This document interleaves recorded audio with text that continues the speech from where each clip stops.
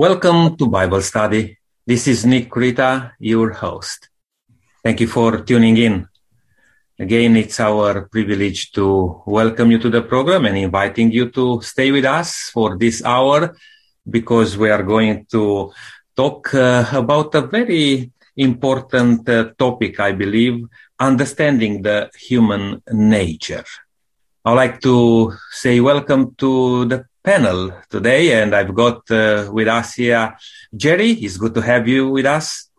Nice to be here, Nick. Thank you. Brenton also, thank you for joining. A pleasure, Nick, and looking forward to sharing this Bible study. Denise, it's good to have you part of this too. Nice to be here, thank you. And Ken, thank you for joining. Always a privilege to be here, Nick. Lydia, it's good to have you with us. Yeah, very delighted to be part of this Bible study, always. Joe, thank you for coming again together with the panel. Thank you, Nick. It's always a pleasure, something I look forward to. And Len, it's good to have you part of this. And thank you so much for preparing this Bible study and facilitating today. Welcome to the program. Blessings on you, Nick. And hello, listeners. All right, Len. Well, let's start today and please take us through. All right. Well, listeners, we're doing the topic today, as has already been mentioned. The topic is understanding human nature. So what is man? Now, that's a very simple and yet a very complex question. The Greek philosopher Plato described man as a featherless biped. Well, so is a plucked chook. Aristotle defined man as a speaking animal. An animal? Well, that's not exactly flattering, is it? Darwin defined man as apes that by chance evolved into Homo sapiens. So does that mean our ancestors were monkeys? Well, that's nothing really to be proud of. On the other hand, considering what many humans are like, perhaps monkeys would have a good reason to be ashamed of their alleged offspring. Another view is that man is made up of three parts: body, soul, and spirit. A spin-off from this view is that soul or spirit are able to exist separately from the body. So is that true? Is there any reliable information source to determine the truth of the matter? Has anyone made records of what happened when they died to show that is the case? And if not, why not? Today, we will give you the answers to these questions from the Word of God. It is the only reliable source of information about how life originated and what happens at death. But before we launch into this topic and open our Bibles, Brenton is going to pray for us. Father in heaven, through Jesus our Saviour, we come today to study your word.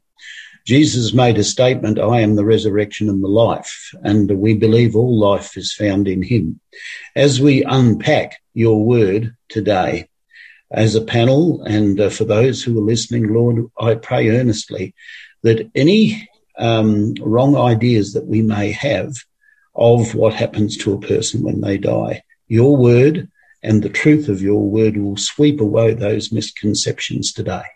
Give us a clear understanding of what Jesus meant and what is going to happen in the future. Where are our loved ones now? We pray, Lord, that these issues will be resolved as we open your word today.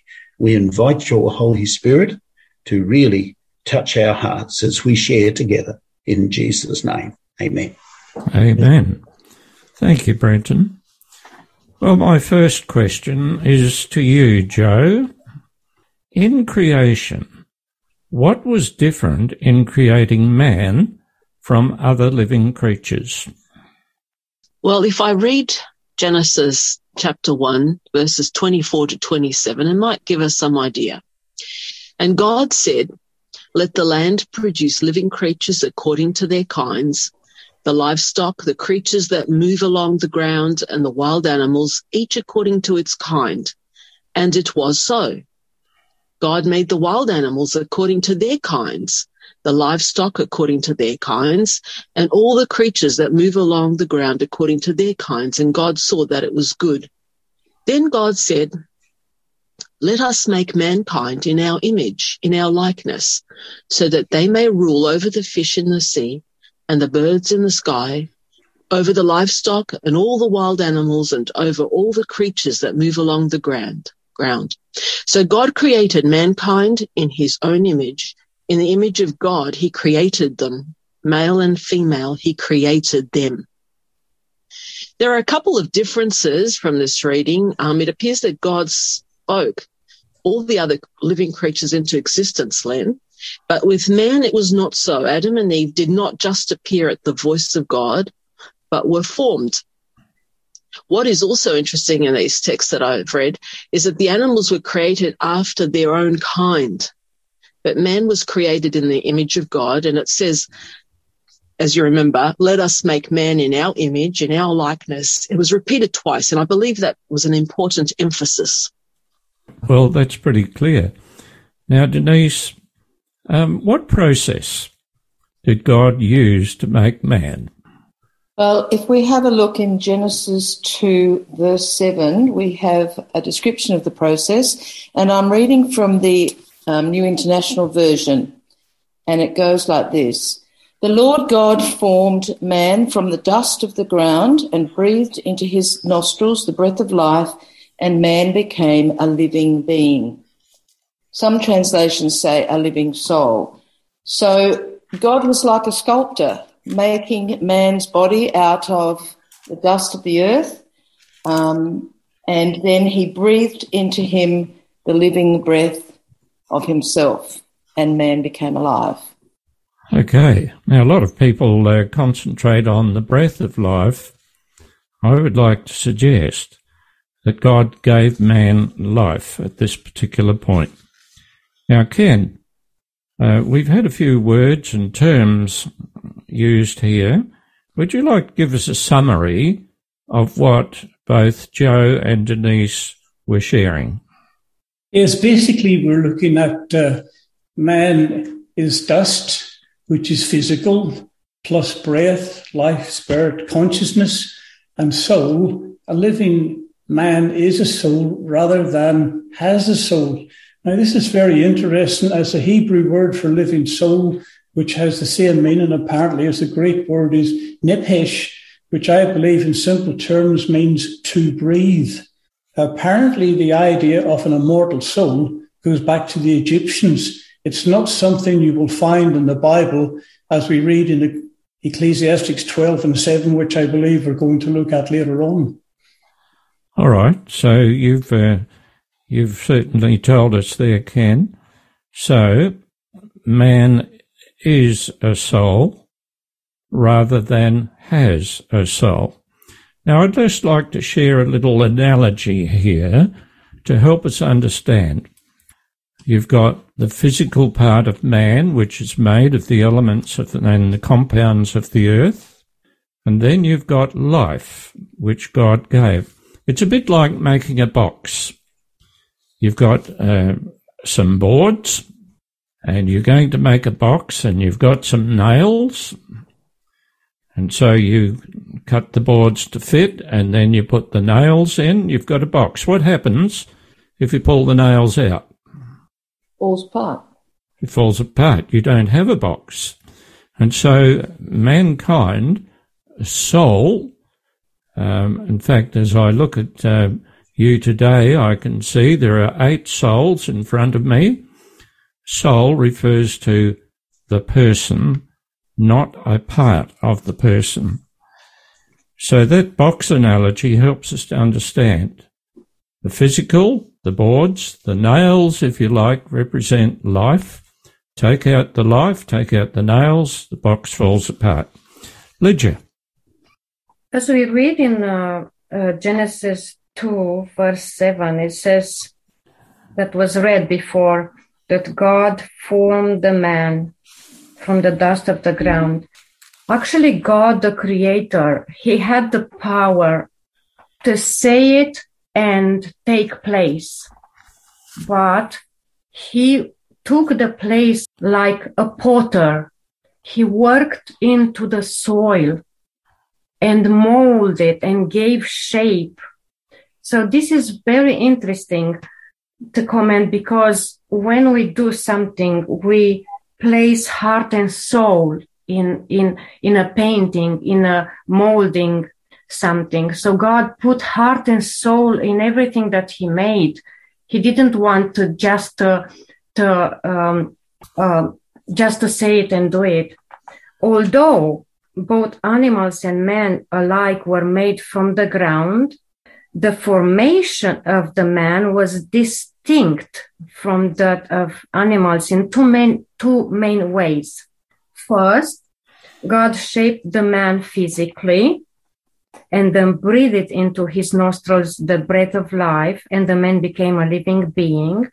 And secondly, God created humanity as both male and female in the very image and likeness of the Godhead. Genesis 2:7 explains that the infusion of the breath of life into the physical body of Adam transformed him into a living being. So it says here that God breathed into his nostrils the breath of life, and the man became a living being. It means that each of us does not have a soul that can exist apart from the body. Rather, each one of us is a living being or a living soul. The claim that this soul is a conscious entity that can exist separate from the body is a pagan, not a biblical idea. Understanding the true nature of humanity prevents us from accepting the popular notion of an immaterial soul and all the dangerous errors built upon this belief.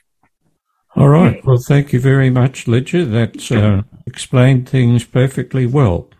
That the soul refers not to a conscious entity that can exist separately to the body.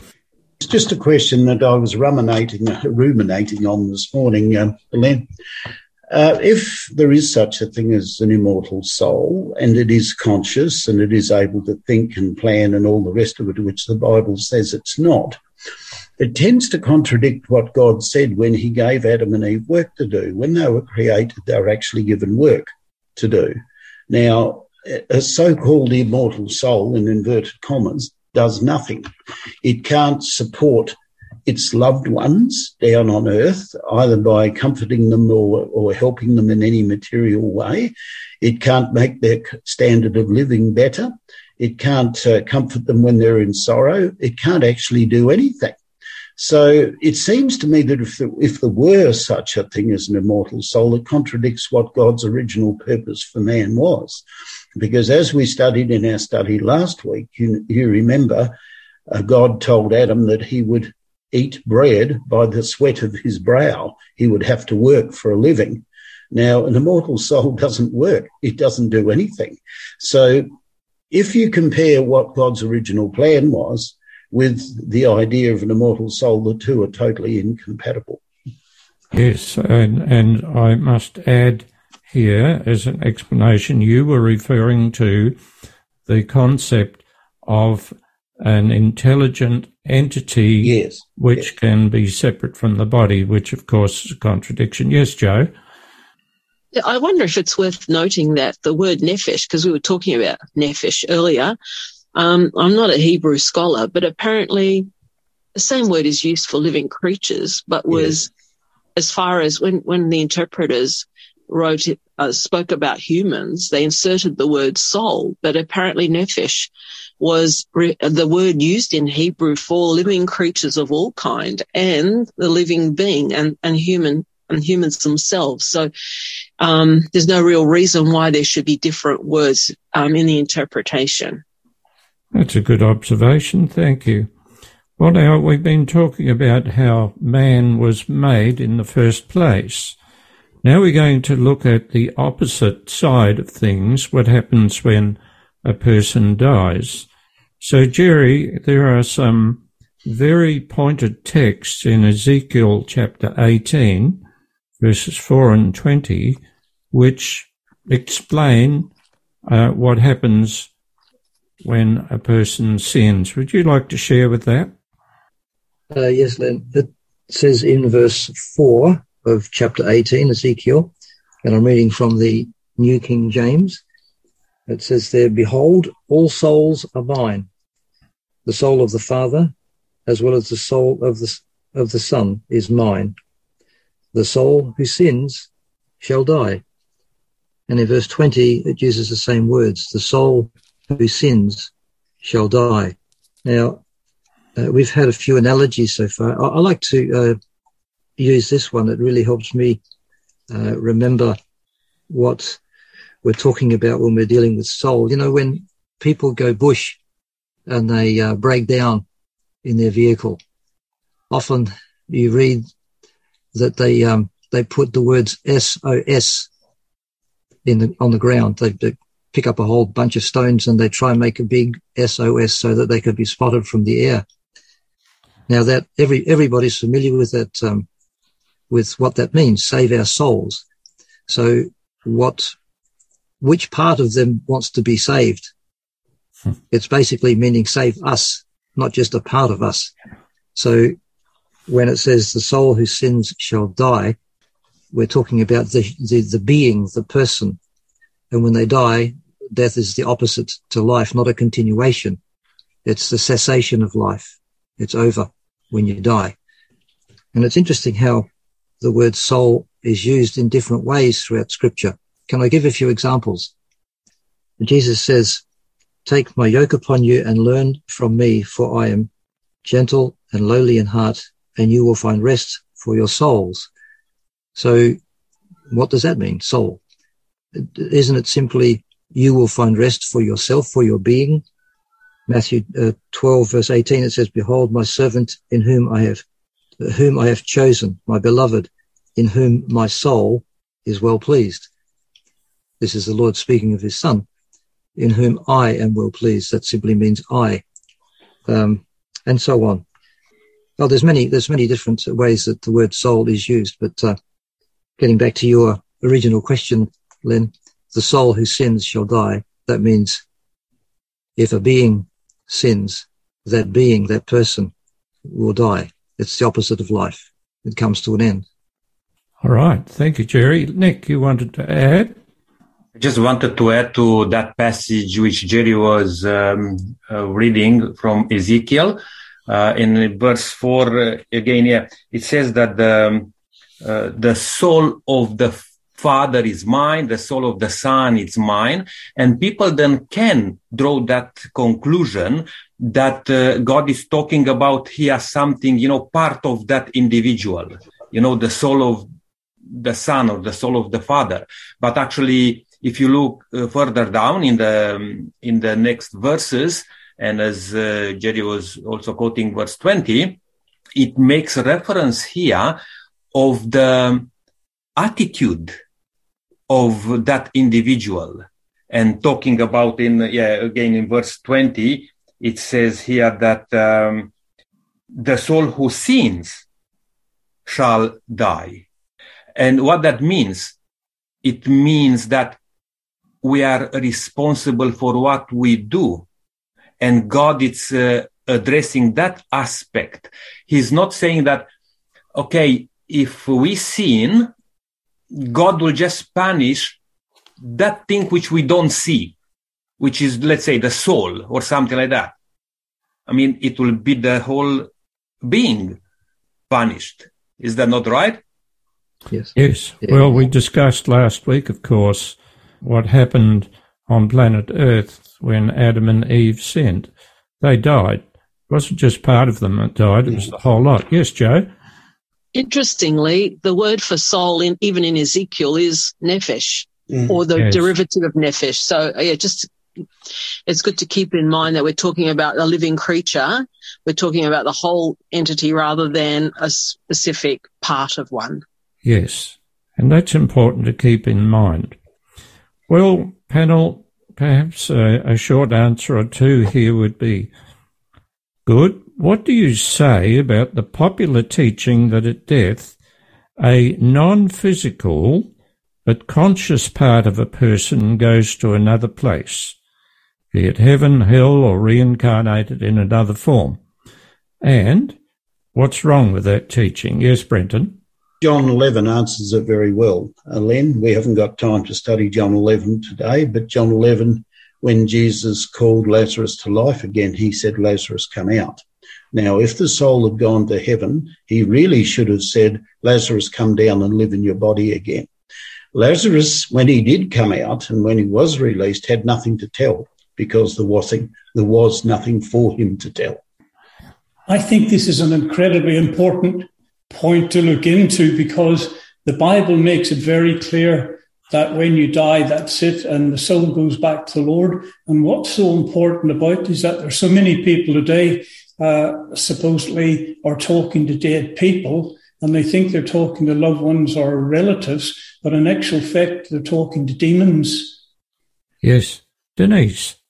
What comes to mind for me is that if we believe that we go somewhere when we die, then there's no need for Jesus to return to resurrect us from death to life. So it takes him out of the picture. Okay. Jerry? Yeah, it flies in the face of what is clearly stated in Genesis chapter 3, where the Lord said, if you eat of that fruit, you will surely die. And of course, Satan's response to that was, you shall not surely die. So we have to make a choice, who's right. And really, we've only got the scripture to go by. And that's why often we say, even when Jesus was tempted in the wilderness by Satan, he said, it is written. And we always have to come back to scripture and find out, what does the Bible say? Yes, that's very important. I believe that some people have used parts of Scripture and tainted the meanings that are there. Nick? Yeah, I just want to make a little correction there. I know when Ken was saying that the body, goes into the dust and the soul returns to God. He was meaning, and I'm pretty sure that was the case, that the breath of life which God gave returns to God, because the soul ceased to exist, as we understand, when the separation of the breath of life and the dust, each returns to the previous condition. Okay. Yes, some lively discussion on this one. Yes, Brenton? Ken touched on a good point. I think the point that needs to be made is this. What we've studied so far, Len, is that there is no such thing as an immortal soul. It is not a conscious being that can communicate in any way.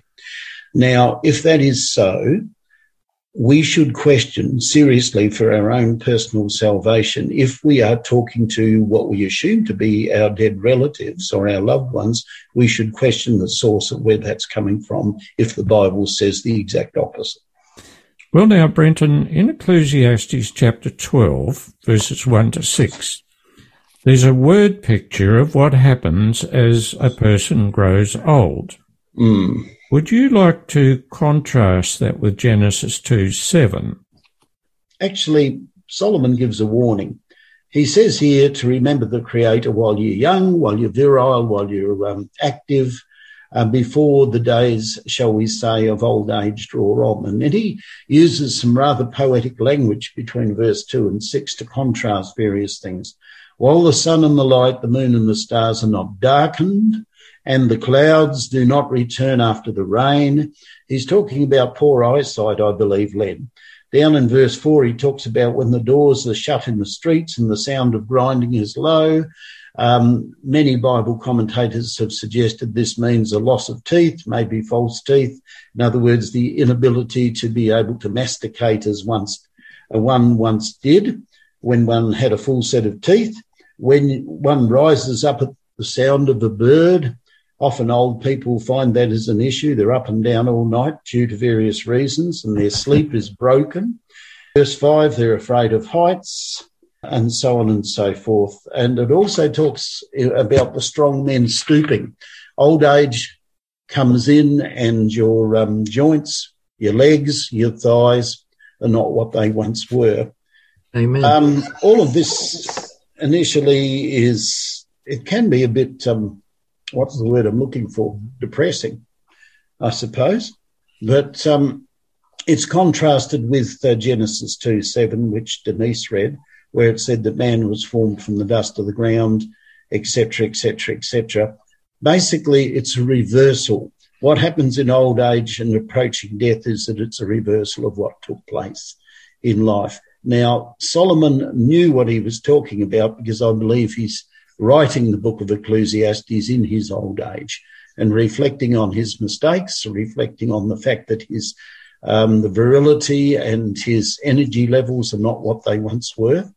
And I think we all can sort of tune in on that particular thing. So basically that's a brief summary, Len. It's very poetic. If you read it through very carefully, it's extremely poetic.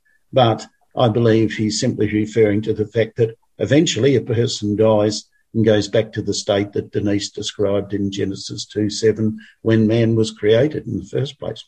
All right. So in Genesis 2:7, from the dust of the ground plus the breath of life became a living soul. At death, as you well stated, there is a reversal. So the breath of life or life goes back to God and the person returns into the organic and the inorganic compounds that it was first made from. Basically, yes. Now, I know a lot of people have become very hung up on the last bit of chapter 12, verse 7, where it says, and the spirit returns to God who gave it. I was thinking about this and thinking, all right, with that particular philosophy or idea, many people claim that a good person's spirit goes straight to heaven as a conscious entity. But what about a bad person? If the text says, and the spirit returns to God who gave it, what then is the deal with the person who supposedly goes straight to hell, Nick? Yes, Len, I think you already said the idea. I mean, we talked about this, where it goes, the spirit, because this is interesting thought. We mentioned here about the body, we talked about the soul, but also it's spirit, it's involved here. And some people can be confused of that aspect, what that spirit means. But to just elaborate a little bit on that aspect, Len, you're right. Actually, if the soul, if we believe that's a separate entity, goes to God, and let's say those people who are doing good, who are saved, that's okay. But the verse here in Ecclesiastes, chapter 12, verse 7, it says, doesn't say that about the righteous or unrighteous. It says simply about death. And it makes it clear that the dust returned to dust, where it was taken from, and the Spirit of God returns to God, which God gave it, breathed in the nostril of man, and that stature, which Denise mentioned, I believe, or somebody that became a living soul. Now, it's very interesting, this aspect, because as we studied in the previous Bible study, God said to human beings that in the day you will sin, you will die. But Satan or the enemy said the other way, you'll not surely die, which means he made a reference now, which lots of people believe in, the immortal soul. And I'm just asking the question, who do you believe? Do you believe God, who says that in the day you will sin, you will die, or you believe the enemy of God, Satan, who says you'll not surely die? Because if we still uphold this belief of immortal soul, I think we give credit to Satan. Yes. Good point. And many people have been indoctrinated with the idea that a conscious entity, sometimes called the soul, sometimes called the spirit, goes to God. But when we look at how man was made initially, it was substance plus life. When a person dies, the substance remains and the life goes back to God. It's not talking about a conscious entity. So there are some texts in scriptures that help us to understand that it's not a conscious entity that goes back to God. It's life. God gave it in the first place. It's not ours inherently. It's been lent to us, if you like to put it that way. So what does Psalm 115 verse 17 tell us, Joe? Well, I'll read that from the Message. It says, dead people can't praise God. Not a word to be heard from those buried in the ground. But we bless God. Oh, yes, we bless him now. We bless him always. Hallelujah. Praise to God only, from what the psalmist says, comes from the living. If the dead cannot praise, then might I add that they can't communicate. So if they can't praise, they can't communicate, not with one another and not with those who are living. Another text that came to mind was Psalm 88. Do you show your wonders to the dead? Do their spirits rise up and praise you? Is your love declared in the grave? So we have here, not only can they not communicate, but they cannot see either. Hence, clearly from Scripture, it is not what, you or I have said. There is neither praise nor communications of any kind among those that are dead, nor can they see and appreciate beauty any longer. Well said. One would think if there is a conscious entity that goes up to heaven at death, it should be full of praise to God. But the Bible says, no, when a person dies, they do not praise God. Brenton. A good text for that one, Len, just to complement what Joe has said, is Job 14, verse 20. His sons come to honour, and he knows it not. They are brought low, but he perceives it not. I think that summarises pretty well. Thank you, Brenton. Well, let's move on. What about thoughts, Jerry?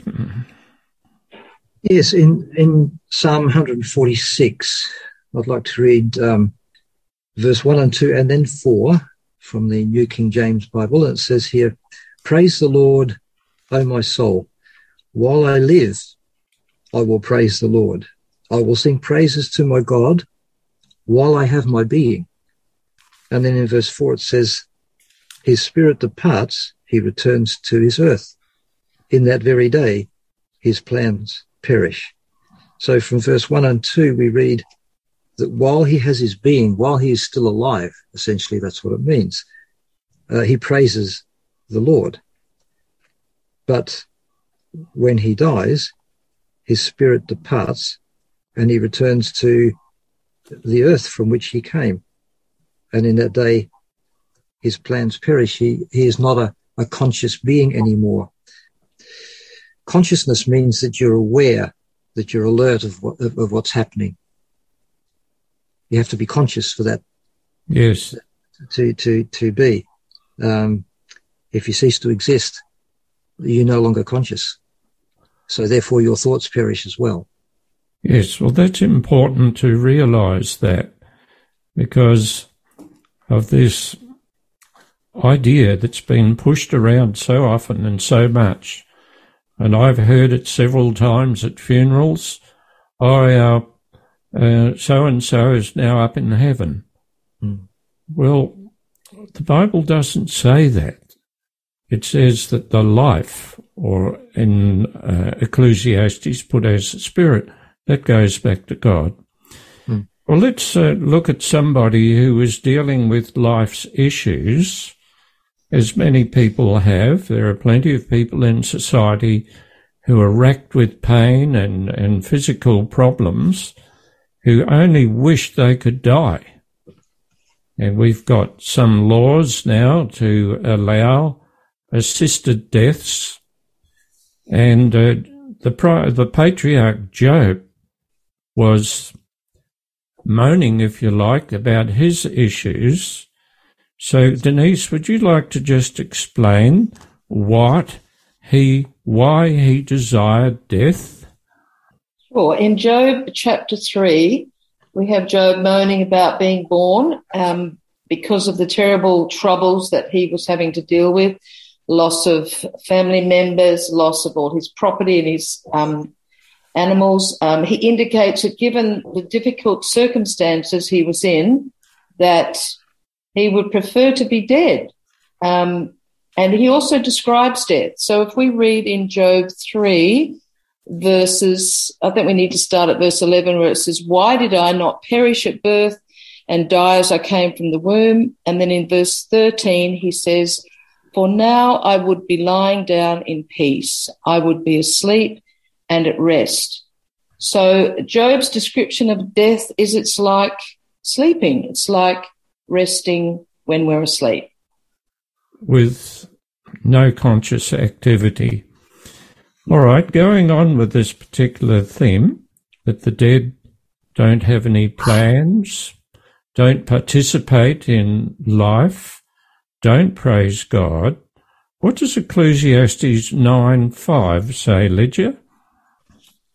As we read in Ecclesiastes 9 verse 5, it says, "For the living know that they will die, but the dead know nothing. They have no further reward, and even the memory of them is forgotten." So it says clearly that the dead know nothing, and in the grave there is no work, no device, or knowledge or wisdom. So these statements confirm that the biblical teaching that the dead are unconscious. Yes, like a stone on the ground. They would know as much as a stone on the ground. Yes, Nick? But you see, there is a lot of belief these days that, and many people actually, they have that experience. They going to talk to the dead. And that again raises another concern that if the dead is conscious, and you can approach them and ask even for the future things to come, it's a big question mark, because the Bible speaks a lot about what happened at death, as Lydia just mentioned, and we all mentioned about that. I believe we are walking on a very dangerous ground when we start to apply certain things we like to hear or see or whatever, have an opinion, because this is a very sensitive topic, what we are discussing today about the immortal soul or these aspects, because many people will love to think that their loved ones are somewhere in a safe place, they are doing well, and so on and so forth, rather than to just accept that we are going to rest. We are going to be at sleep until God, Jesus, call us again to be awakened. I think this is very interesting, and we can go on and on this one because it's a very wide topic. And I think you've put something very important in place here, Nick. talking about resurrection, but we'll leave that till a little later. Brenton? I would like to say to our listeners that there is a book available called The Great Controversy, and in chapter 34, it's entitled, Can Our Dead Speak to Us? I think we should invite our listeners, if they wish, to avail themselves of this book, and I'm sure if they contact Faith FM, they will be able to get a copy of it. I'd thoroughly recommend reading chapter 34. It's well worth a read, not only for ourselves as panel, but also for those who are listening. Brenton, while you said that, I would like to mention that we have a number even to this program where people can... okay, Nick, I wasn't aware of that. Yes, and we have also an email where people, again, can request that book. And as you mentioned that book, I will invite my dear friend listening today to request that book, and we'll be very happy to organize the book to come to you. Send us an email to ionkrita@yahoo.com, or even send a text message on 0401305077. Thanks, Nick. And thank you for the ad break. But it's important, listeners, if you want to know more for yourself and take your time rather than have to cram everything into a panel discussion for 1 hour, to have a look at those, but read that book, and you will find it very enlightening. Now, following on from what Lydia said before, what she read from Ecclesiastes 9 verse 5, where it says, the dead know nothing. What does it say in Ecclesiastes chapter 9 verses 6 and 10? Yes, Ken? It says, Liam, also their love and their hatred and their envy is now perished. Neither have they any more a portion forever in anything that is done under the sun. And verse 10, whosoever thy hand findeth to do, do it with thy might, for here is no work, nor device, nor knowledge, nor wisdom in the grave where thou goest. So again, it makes us very, very clear what happens when we die. Yes. No emotions. Nothing. No. All right. Now, we have an expression mentioned in 1 Kings chapter 2, verse 10, and other places. It says, slept with his fathers, referring to a notable character. Brenton, what does that phrase mean? Slept with his fathers. I looked it up, Len, in the Bible commentary. The best I could come up with is that it simply meant they were buried in their family tomb. David was buried in the tomb of his fathers, and that's the 1 Kings 2 verse 10 reference. The 1 Kings 22 verse 40 reference, I believe, refers to Ahab. It simply means that both kings, now David was one of the best kings Israel ever had. Ahab was one of the worst kings Israel ever had. Good and bad together. They both sleep in their father's tomb. It simply means that they are placed in their family tomb. One, I believe, will be resurrected to see the Lord return. That's David. And the other one, I'm afraid, will be resurrected at a different time. But that's another study for another time. All right. In my initial comments today, I made suggestion about what is the authority with regard to the nature of man. I also suggested it would be, has anybody rather who's been dead written a book so that we can know all about it? Of course it hasn't. However, the Gospel of John records what happened to a man called Lazarus who died, and he rose from the dead. Nick, would you share a little bit about Lazarus with us? Sure. And this is a very well-known story in the Bible. Many people will point to this. It created a little bit of confusion even in the minds of the disciples, because when the news came that Lazarus has died, Jesus actually said, okay, he's asleep. I'm going to wake him up. And then disciples straight away thought, oh, well, if he's sleeping, hopefully he will get well. But Jesus mentioned straight away, no, actually he is dead. And we can read this in verse 14 now. Then Jesus said plainly to them, Lazarus is dead.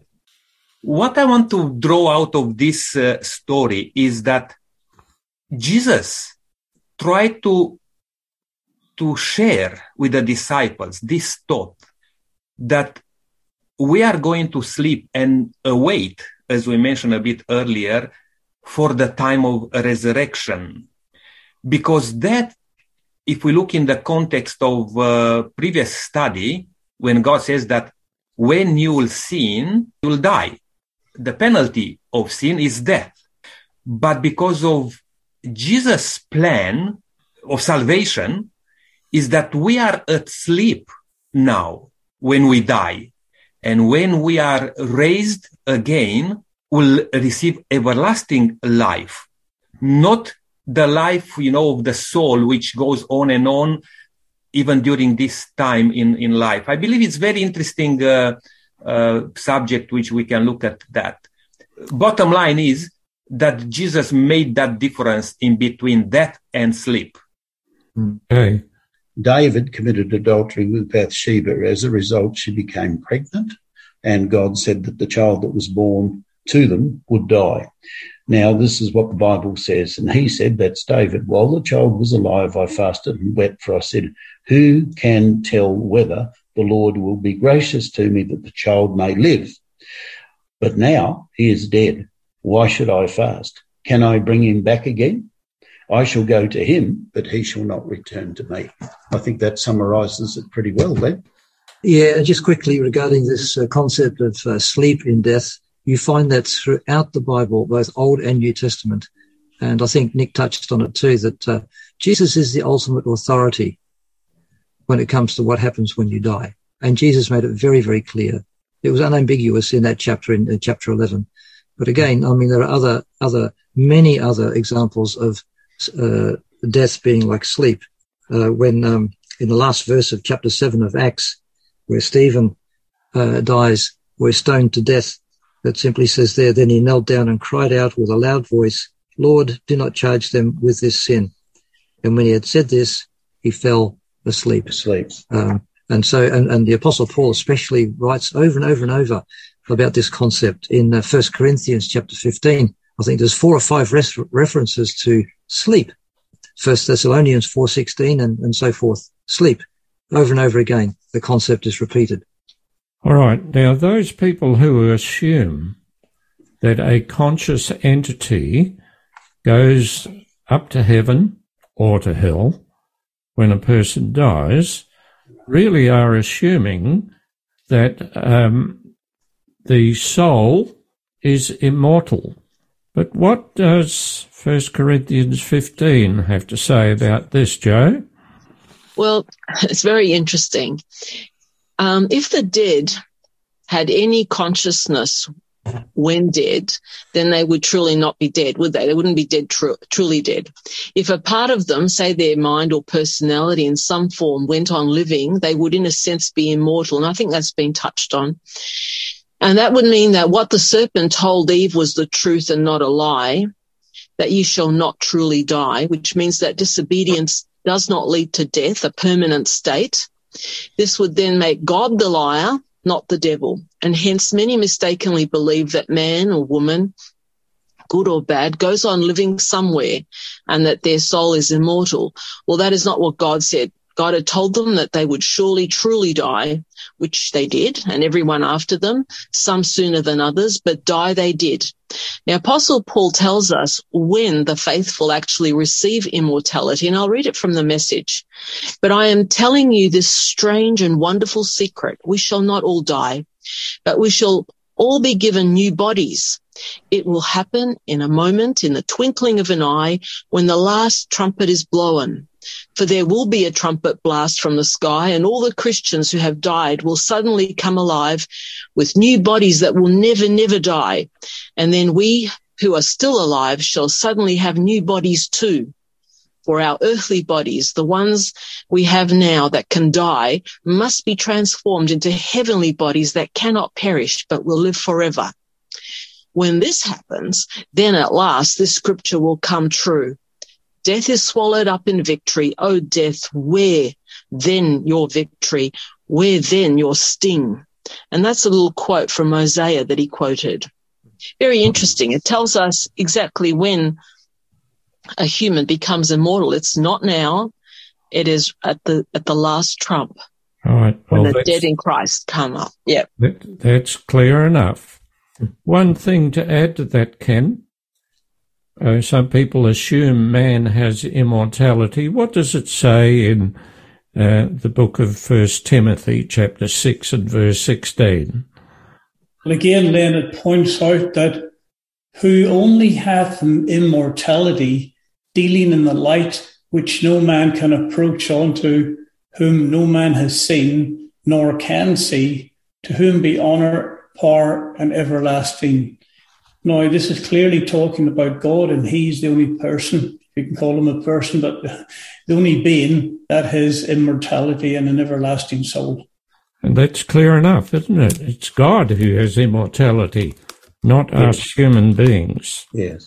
All right. Well, now, to use an example of King David was mentioned earlier. What does it say in Acts chapter 2 and verse 34? Well, David is considered a man after God's own heart, and we know what David descended into. But we also know that he was fully repentant and that God forgave him. Now, if he was a good man, then according to the popular theory, he would be in heaven, because that's where you go if you're good. Yeah. That's what most people believe. That's not what the Bible teaches, because here it says in verse 34, for David himself did not ascend into the heavens. In fact, if you go back a few verses to verse 29, it says, men and brethren, let me speak freely to you of the patriarch David, that he is both dead and buried, and his tomb is with us to this day. So it's very clear he's not in heaven. Like everybody else who's lived and died, he's ceased to exist until the resurrection. Hebrews 11 verse 39 also says, and all these, that is talking about all the faithful, there's an honor roll of the faithful, having obtained a good testimony through faith, did not receive the promise. Now, of course, the promise is everlasting life. That's what we long for. So if David's not in heaven, it's fair enough. It gives us an idea of what happens when other people are thinking they're going to go to heaven. Well, now, Denise, humanly speaking, death is irreversible, but not with God, who's the life giver. What does John 5:29 say about the resurrection? All right, I'm reading from the New International Version, and I'm starting at verse 28. So I'm reading verse 28 and 29. It says, do not be amazed at this, for a time is coming when all who are in their graves will hear his voice and come out. Those who have done good will rise to live, and those who have done evil will rise to be condemned. So what I get from this is the reason that death is asleep is so that Jesus can come and wake us up and give us eternal life and give us the life because he is the life giver. Yes, and that will be life eternal. Yeah. And as far as I'm concerned, that's really good news. My dear friend, listening today, as we said a little bit early, we had a wonderful book which would like to give you, The Great Controversy. I just like to read maybe a couple of sentences from that book. If it was true that the soul of all men passed directly to heaven at the hour of dissolution, then we might well covet death rather than life. Many have been led by this belief to put an end to their existence when overwhelmed with trouble, perplexity, and disappointment. It seems an easy thing to break the brittle thread of life and soar away into bliss of the eternal world. And I believe that makes a lot of sense. People would rather wish to die than to live, if that's the case, that the soul is going to heaven when we die. I believe this book will bring to your attention some very good insights in regard to this topic. Yes. All right. Well, now we've basically reached the end of our study, except the conclusion, the summary. And we have a number of points which are good for us to remember. And I'm going to ask you, panel members, if you would like to give those points just one after another, like a machine gun going off. So what's the summary of today's program? That the man is soul, a living human being rather than has a soul. A man was created by God, Len, and he only became a living soul when God breathed into him the breath of life. Although man is physical and intellectual, everything, the whole being stops functioning. All that is suspended at death. At death, there is no conscious entity that leaves the body to go somewhere else. Death is a state of complete unconsciousness with no thoughts, no praise, no plans, no feelings. Death has been likened to a sleep, a state of complete unconsciousness. Immortality will be given to the saints at the return of Jesus and not before. When God makes all things new, death will be a thing of the past. It will no longer exist. Jesus said, I am the resurrection and the life. He who believes in me, though he die, yet shall he live. Our hope hangs on Jesus, who's going to give eternal life to us when he returns, as he said in John 11. Thank you, panel members. That was a good summary. Dear listeners, we hope today's Bible study panel discussion has cleared up some of the questions you may have had regarding human nature. We hope also that you have placed your life in the hands of our Saviour Jesus Christ, the one and only, who surrendered his perfect life in order to pay the penalty for our sins and to give us eternal life. And as we close today's program, I hope you give consideration to what we've been sharing with you from God's Word, not from other sources. Denise, would you pray for us and the listeners? Yes. Our dear Heavenly Father, we thank you for this study today. We thank you that we've been able to look at what the Bible says about death and resurrection and what happens when we die and how Jesus fits into that picture. And I pray that you will be with our listeners as they listen to the study today and as they search for themselves. I pray that the Holy Spirit will help them to understand the importance of what happens when we die and how Jesus fits into that picture and that he wants to give us eternal life. And we thank you for that in Jesus' name. Amen. Thank you, Denise. Amen. Thank you, everyone. Yeah, thank you, everyone, for sharing today. And I hope that your souls will go well today and you may be able to praise God in everything what you do. And my dear friend listening today, we're inviting you again to join us next time when we are going to look a little bit more into the Old Testament hope. Until then, may God richly bless you and have a wonderful walk in the footsteps of Jesus.